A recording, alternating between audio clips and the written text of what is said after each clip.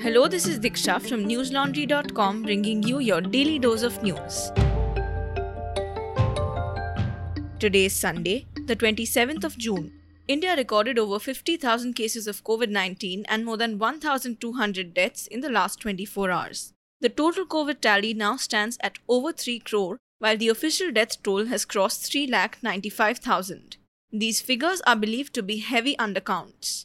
Globally, COVID-19 has infected more than 180 million people, claiming the lives of over 3.9 million. The director of the World Health Organization, Tedros Adhanom, yesterday criticized rich countries for their reluctance to share COVID vaccines with low-income countries, adding that vaccine inequity had exposed the unfairness of the world. The central government told the Supreme Court that a COVID vaccine developed by Indian pharmaceutical company Zydus Cadila will soon be available for children in the age group of 12 to 18. The centre also told the court that 135 crore doses of COVID vaccines from different manufacturers will be available by December this year. Our story of the week this time is about India's vaccination drive and how the government claimed to have achieved a world record of vaccinations on Monday. We will come back to this later in the episode. 2 explosions took place at the Jammu Air Force Station at around 2 a.m. on Sunday within 5 minutes of each other. 2 IAF personnel suffered minor injuries in the explosions. NDTV reported that National Bomb Data Center experts, forensic teams, and the Jammu and Kashmir police rushed to the high-security airport after the explosions. It also quoted military sources as saying that the incident was being treated as a serious one, with a National Investigation Agency team being sent to the airport, which is around 16 kilometers from the border with Pakistan. Indian Express reported that the Jammu and Kashmir police have registered an FIR under provisions of the Unlawful Activities Prevention Act and the Explosives Act. The police have arrested 2 people from the area, including a suspected militant with an improvised explosive device. In another development in Jammu and Kashmir, National Conference leader Omar Abdullah said yesterday that the central government must restore Jammu and Kashmir's statehood before holding assembly elections. Abdullah said, and I quote, "If you have to conduct an election, return the statehood first. Whenever and wherever we get a chance, we will keep stressing on this." Unquote.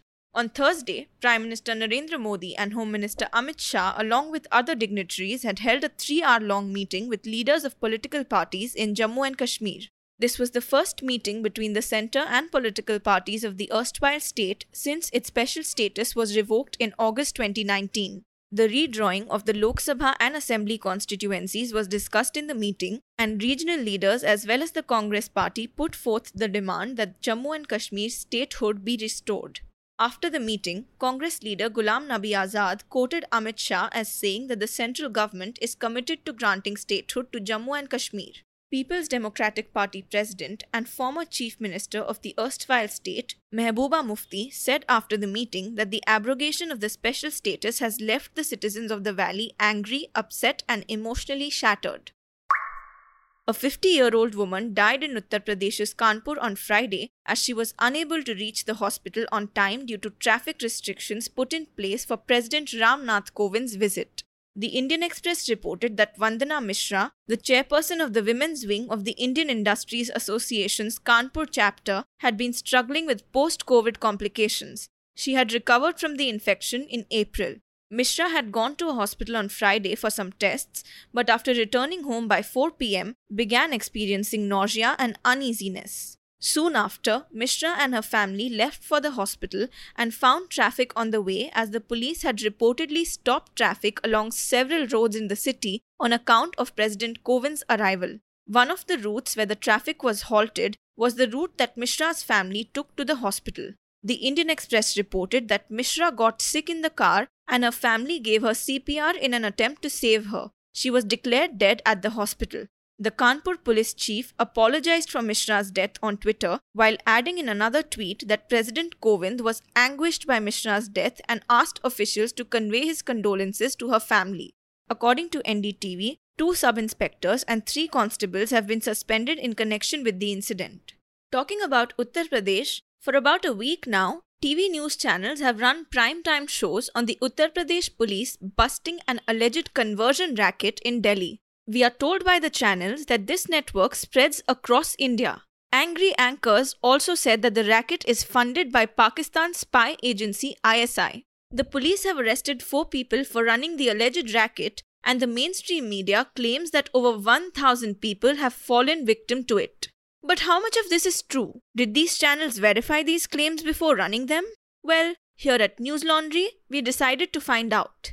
In Delhi, our reporter Akansha Kumar went to the house of Mohammad Umar Gautam, who is, according to the UP Police's anti-terrorist squad, the leader of this racket. He was arrested on June 20. But in her conversations with Umar's wife and neighbors, Akansha found something quite different from what the channels are saying. To know what she found, go to newslaundry.com and read her report titled The Curious Case of 1,000 Conversions. Who is Umar Gautam? While a section of the media spent a whole week rolling out new narratives about this alleged religious conversion racket, our reporter did her job of going out on the ground and reporting. I leave it up to you to choose the kind of news you prefer. And if you like what we do, please consider supporting us, because we are not funded by advertisement money from big corporations and the government.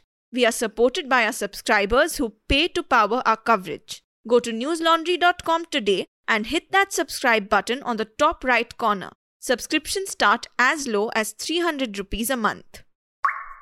Coming back to our story of the week. On Monday, June 21st, the Modi government claimed that India had created a world record for administering the highest number of vaccines in a single day, adding that it was a result of the central government taking back charge of vaccine procurement from the states. At the outset, the purported world record of 86 lakh doses in a single day is not actually a world record. China had earlier vaccinated 2 crore people in a day for more than a week. And that's not all. The news portal Scroll cited data to show that some of the BJP-governed states had slowed down their vaccination drives in the days leading up to June 21, which might have resulted in creating this record of administering 86 lakh vaccines nationwide.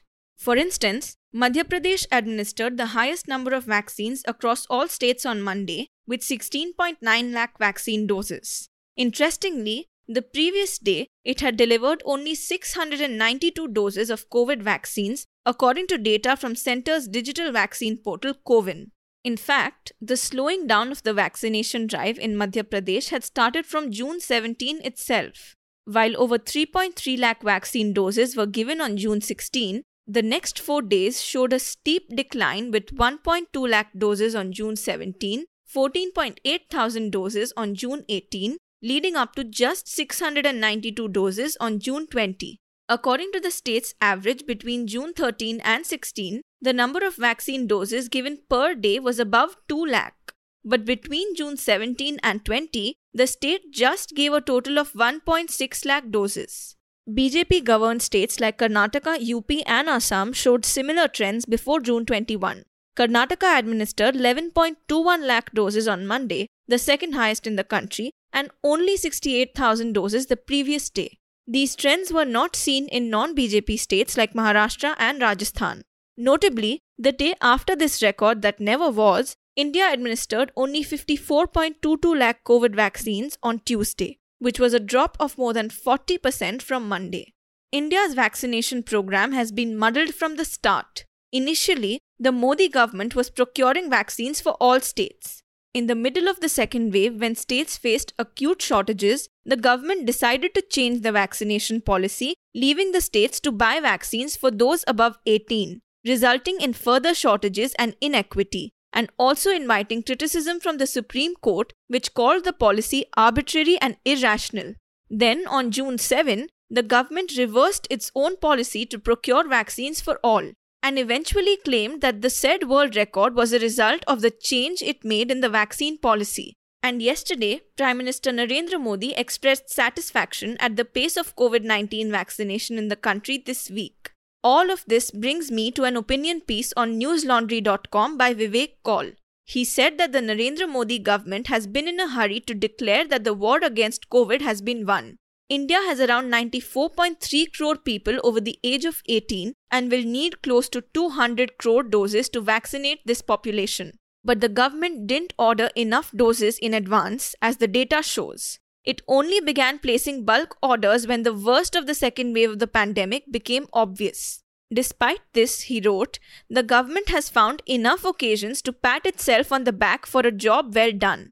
Read his full piece on newslaundry.com. It is titled, What the Government's Vaccine Strategy Has in Common with the Vietnam War. The Enforcement Directorate told a Mumbai court yesterday that former Maharashtra Home Minister Anil Deshmukh had received over rupees 4 crore from bar owners in Mumbai and channeled that money to his trust in the form of donations through various dummy companies. The ED made this claim during the remand hearing of Deshmukh's personal secretary Sanjeev Palande and personal assistant Kundan Shinde. Palande and Shinde were arrested in connection with a money laundering case related to multi-crore bribery and extortion allegations that led to Deshmukh's resignation in April. They were booked under provisions of the Prevention of Money Laundering Act. The duo was remanded in ED custody till July 1. Deshmukh had been asked to depose before the investigating officer at the ED office in Ballard Estate by 11 am. However, he sought a fresh date for appearance and his lawyers handed over a letter written by him to the investigators. The ED has found that suspended Mumbai Police Inspector Sachin Vaze had collected rupees 4.7 crore from bar owners between December 2020 and February 2021, purportedly on the instruction of Anil Deshmukh. According to the ED, Vaze gave the money to Deshmukh's private assistant Kundan Shinde, after which a part of this money was routed to a charitable trust in Nagpur through 4 shell companies in Delhi. Vaze is currently in judicial custody in connection with the recovery of an explosives-laden SUV found near industrialist Mukesh Ambani's residence in South Mumbai and the subsequent death of Thane-based businessman Mansukh Hiran. The case is being probed by the NIA. Now for some news from the world of sports. Yesterday, a police officer from Kerala qualified for the Tokyo Olympics. 26-year-old Sajan Prakash became the first Indian to qualify for the Olympic Games by clearing the A standard of international swimming, clocking 1 minute 56.38 seconds in the 200-meter butterfly event in Rome. The Kerala police tweeted about Prakash's achievement on its official handle and said that it was a proud moment for the country. What makes his achievement even more special is that over the past couple of years, Prakash battled a slipped disc in his neck. Prakash was quoted as saying in a press release, "I have worked very hard for this and I was confident with the way I had trained. This was my last chance and I knew I had to do it here. I had come so close to the qualifying mark in the previous meets, but my coach Pradeep sir and I planned my tapering in such a way that I would peak at these 2 events in Serbia and Rome." Unquote. Prakash also rewrote his own national record of 1 minute 56.96 seconds that he had set last week at the Belgrade Trophy swimming competition. This will be Prakash's second successive Olympics, having represented India in 2016 Rio Games. Prakash will take part in the Tokyo Games alongside Mana Patel, who has been nominated by the Swimming Federation of India. And now for some international news. UK Health Secretary Matt Hancock resigned on Saturday following revelations that he broke government COVID restrictions during an affair with a close aide. Sajid Javid, former Chancellor of the Exchequer, was named as Hancock's replacement. 42-year-old Hancock wrote to Prime Minister Boris Johnson to resign after the Sun newspaper published photos on Friday of the married minister embracing a woman whom he had appointed to a taxpayer-funded role to scrutinize the performance of his department. Johnson said that he was sorry to receive Hancock's resignation and that he should be immensely proud of his service. Hancock's replacement, Javid, has already held 2 of the top jobs in the government, serving as Finance Minister from 2019 to 2020 and Interior Minister in 2018. He is a former managing director at the Deutsche Bank and previously worked as an aide to former New York Mayor Rudy Giuliani. With 128,000 deaths, Britain has one of the highest official death tolls from COVID-19 in the world, and Hancock, in the post for almost 3 years, had been heavily criticized for his initial handling of the pandemic. That's all the news we have for you today. Hold on in these distressing times. See you tomorrow. All the News Laundry podcasts are available on Stitcher, iTunes, and any other podcast platform. Please subscribe to News Laundry. Help us keep news independent. To catch all our podcasts on news, pop culture, current affairs and sport, visit newslaundry.com. Follow us on Facebook, Twitter and Instagram and subscribe to our YouTube channel.